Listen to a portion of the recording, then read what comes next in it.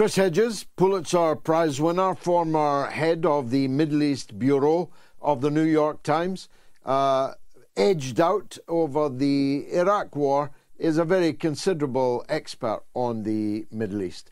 And we're very lucky that he's joined us again this evening here on the mother of all talk shows to survey the scene. Let's start in Gaza, Chris. We've both been across this course many times before, but there's a particular frenzy and scale to the current slaughter, even by comparison with previous ones, wouldn't you say?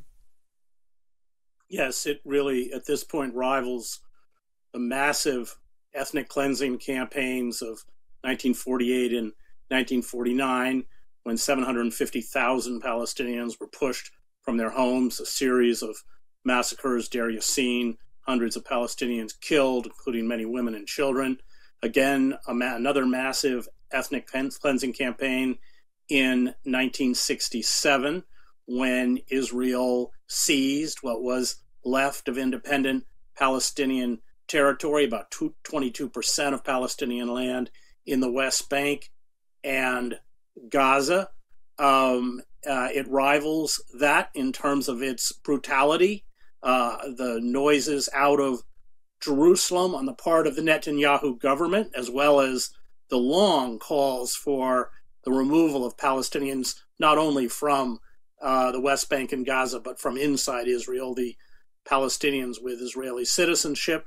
That has been a central tenet of many of the senior ministers in this far-right government, the most extreme government in Israel's history.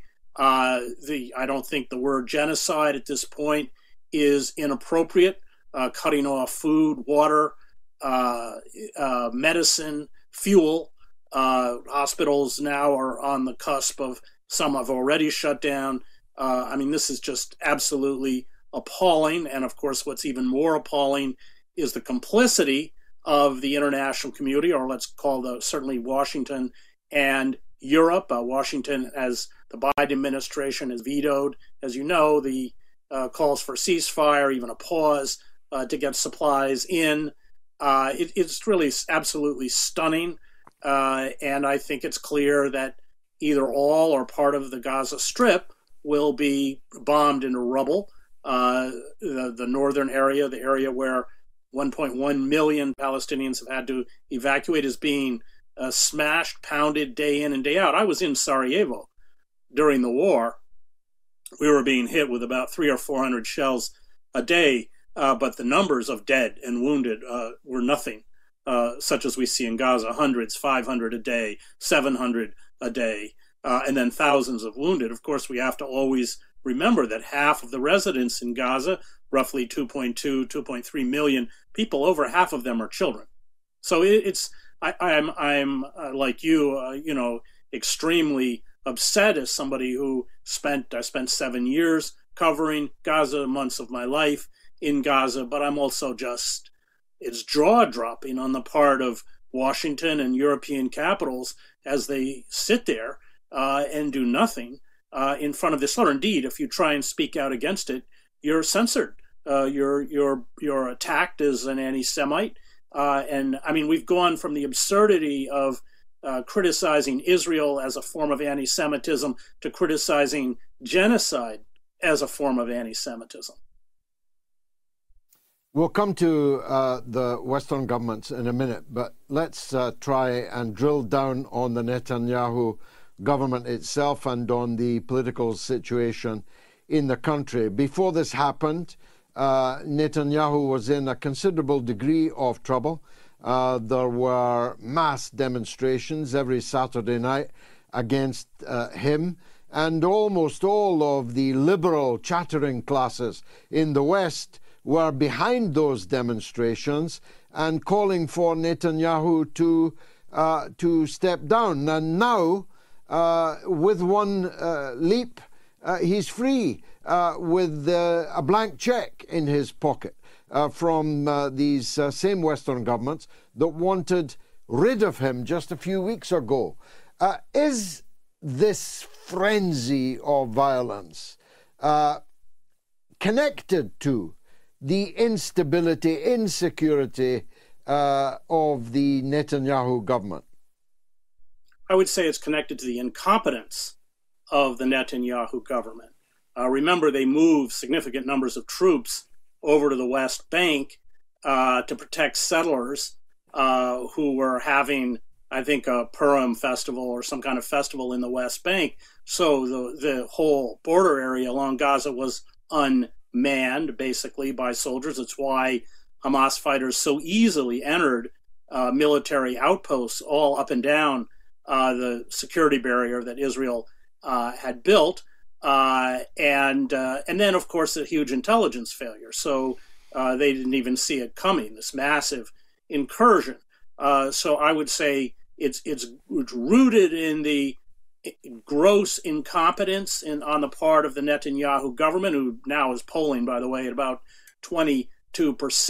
But the attacks by the Hamas fighters have essentially given license. Now, you mentioned the demonstrations against Netanyahu. It's important to remember that none of those protesters were calling for equal rights for Palestinians. The Palestinians had been completely erased from their consciousness.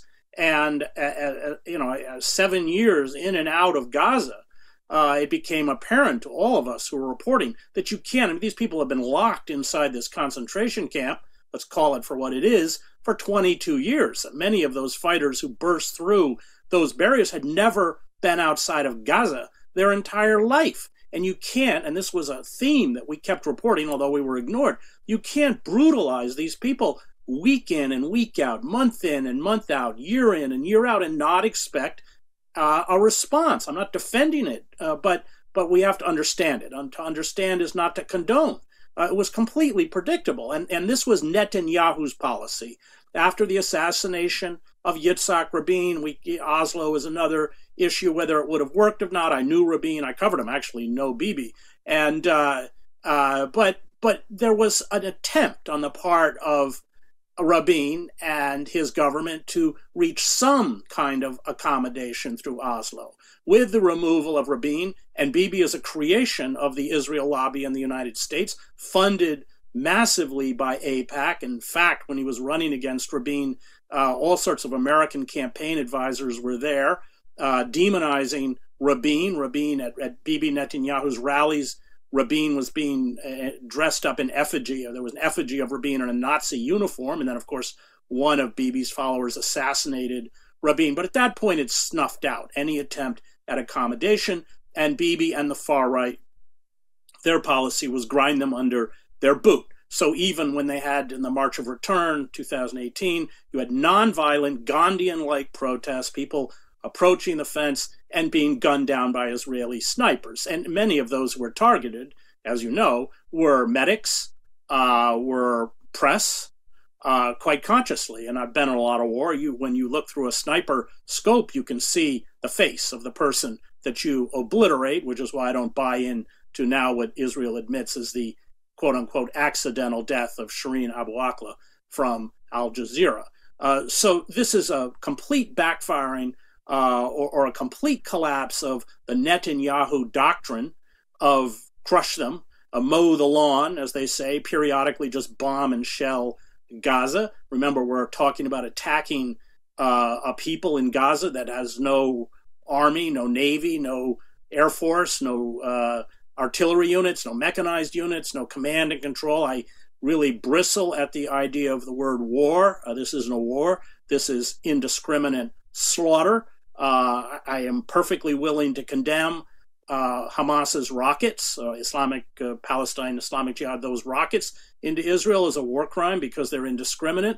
I'm even willing to condemn the killing of civilians by Hamas as a war crime. But if you really want to get cold-blooded and tally up the numbers, Israel's killing dwarfs anything that Hamas has been able to do, including, of course, this attack that left 1,400 Israelis dead. So, where is it going to go? I think that, there are reports that Israel will flood the tunnels rather than trying to fight within them. But that, of course, would kill all the hostages. But I wouldn't exclude it as an Israeli policy.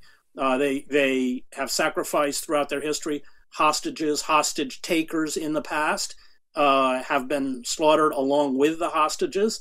There are some reports that out of the kibbutzim, this may have been what happened, that they in fact were not killed by Hamas, but the Israeli IDF went in there and obliterated these houses where Israelis were being held hostage. I don't know. I'm not on the ground. I'm not reporting it. But it certainly fits with my own coverage of Israel. And we have seen cases where Israeli soldiers have been seized by Hamas, taken into Gaza, and rather than rescue those soldiers, they just obliterate the entire spot, killing hundreds of people along with the soldier where they're being held.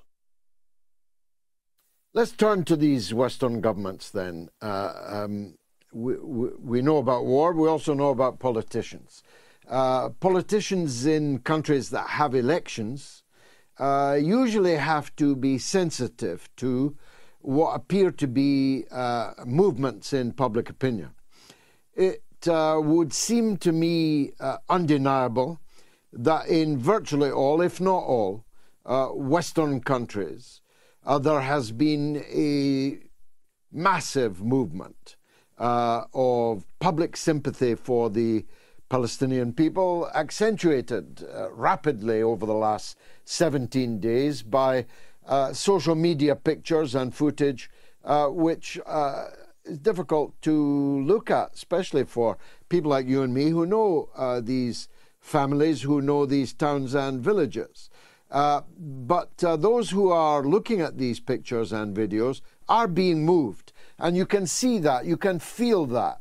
And yet, your government and my government are absolutely ironclad, side by side with Netanyahu. What's that all about?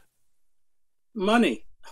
They're bought off. The Israel lobby and Al Jazeera did a great series, both on the UK and the US. It was an undercover reporter who reported that actually the UK investigation got aired. The Israel lobby blocked the broadcasting of the investigation into the Israel lobby in the United States. Pirated versions were put up on Electronic Intifada and other sites, and it's certainly worth watching because it just shows how captive the American political class is to the money that is poured into their campaigns. And then also they will use those resources to take down candidates. Cynthia McKinney would be a good example, that get up and criticize Israeli war crimes. Rashida Tlaib, who is of Palestinian descent, has been a target of the Israel lobby every time she runs. And we're talking about millions and millions of dollars. So these governments are not responsive in any way to public opinion. They're not responsive to international law. They're not responsive to Genocide, this insane book that Samantha Power wrote, A Problem from Hell, where the U.S. suddenly is held up as the country that should intervene, these humanitarian interventionists who brought us the wars in the Middle East and brought us the breakdown of Libya and Syria and everywhere else, and of course have fueled the insanity in the Ukraine, are completely silent now. I mean, and the genocidal campaign on the part of Israel is far greater in terms of magnitude, daily magnitude, than anything the Russians have done or anything that any of these regimes, Gaddafi, I knew Gaddafi, I think you did too, any of these regimes in the Middle East did. So the hypocrisy is rank, and the fundamental problem is the Palestinians don't have power, and they're virtually friendless, and the Middle East regimes are very two-faced about their support for the Palestinian. It's skin deep. There's, of course, strong resentment towards Israel and what it's doing, as there should be. And that has seen King Abdullah, who I also knew his father very well, went to school with King Abdullah. So they have to respond. But these people are essentially lackeys of Western countries, in particular the United States. Jordan would be a good example of that. In Saudi Arabia, they'll make the right noises, but have long, the Kingdom of Saudi Arabia has long betrayed the Palestinians. So they're really friendless, powerless, and because of that, they are being slaughtered en masse and have we're talking about no water, we're running out of water, running out of food, fuel. You can't pump water. I mean, water's always been a problem, as you know, in Gaza, even before, because the Israelis in both the West Bank and Gaza siphon off the aquifers. So clean drinking water, it was a huge issue even before this attack.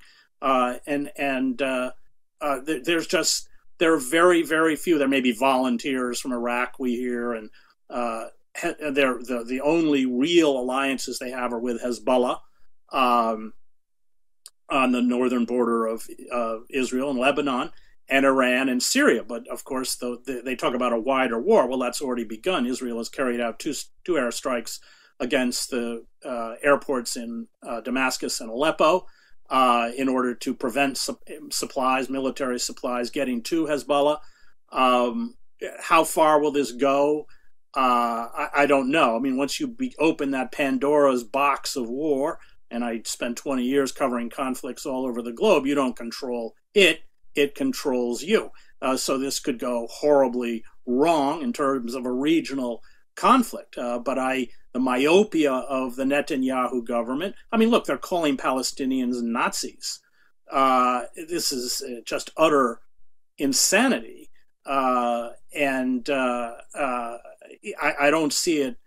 I mean, if the U.S. wants a pause on the invasion because they want to get their air defense missile systems in place, fearing assaults, quite correctly, there already have been assaults on American bases in Iraq and Syria, and that could become more serious. But this really could go, if Israel starts striking deep within Lebanon, Lebanon has quite an arsenal of missiles that, I mean, let's be clear, these rockets from Palestinians they're kind of fireworks. I mean, they're lethal, but to a very small degree. They're very inaccurate.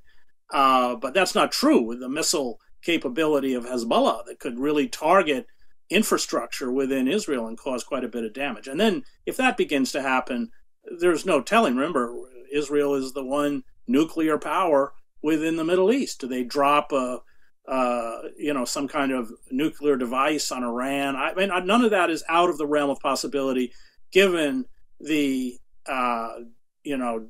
demented figures within the Netanyahu cabinet who all come out of that old Kahana. Meir Kahana was a far-right rabbi. He was in Israel when I was there and was actually banned because of his extremism. But these people are all the children of Kahana. How does this all play into the election season in the United States? There's bipartisanship in your country and in mine, so no one party is going to take advantage. But might one candidate or other break from the pack and seek to use the current real grave danger of a wider regional war with the American Navy right in the middle of it? I doubt it. I mean, read Bobby Kennedy. He's repeating every talking point of the far right. The only candidate is my friend Cornel West, but he has no real political traction. And you have to look at the media coverage in the United States, which is slavishly pro-Israel and gives voice to Israeli victims. I, as a reporter, those victims should be heard, but so should the Palestinian victims, which there's a kind of very marginal or superficial attempt to acknowledge a Palestinian voice so it's not completely ignored and the bias is not completely exposed.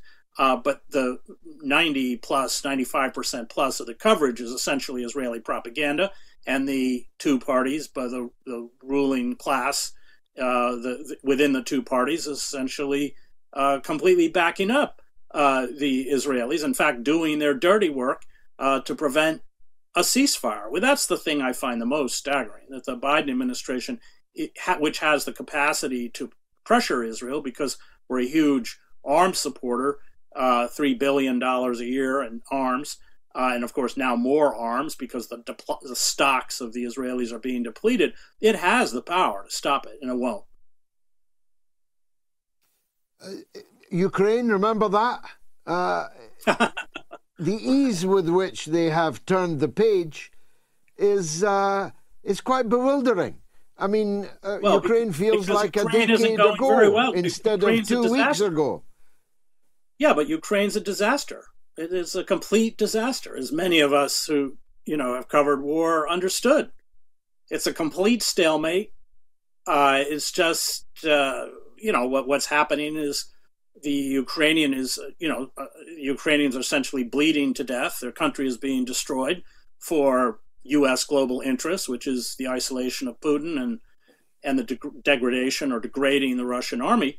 But that was completely predictable. So, yeah, of course, even before October 7th, the coverage in the United States of Ukraine had significantly dropped off because it wasn't good news. That cheerleading for the valiant Ukrainians who were about to, push the Russian Empire back over the border, it didn't really work anymore, given the facts on the ground, which even the media couldn't cover up.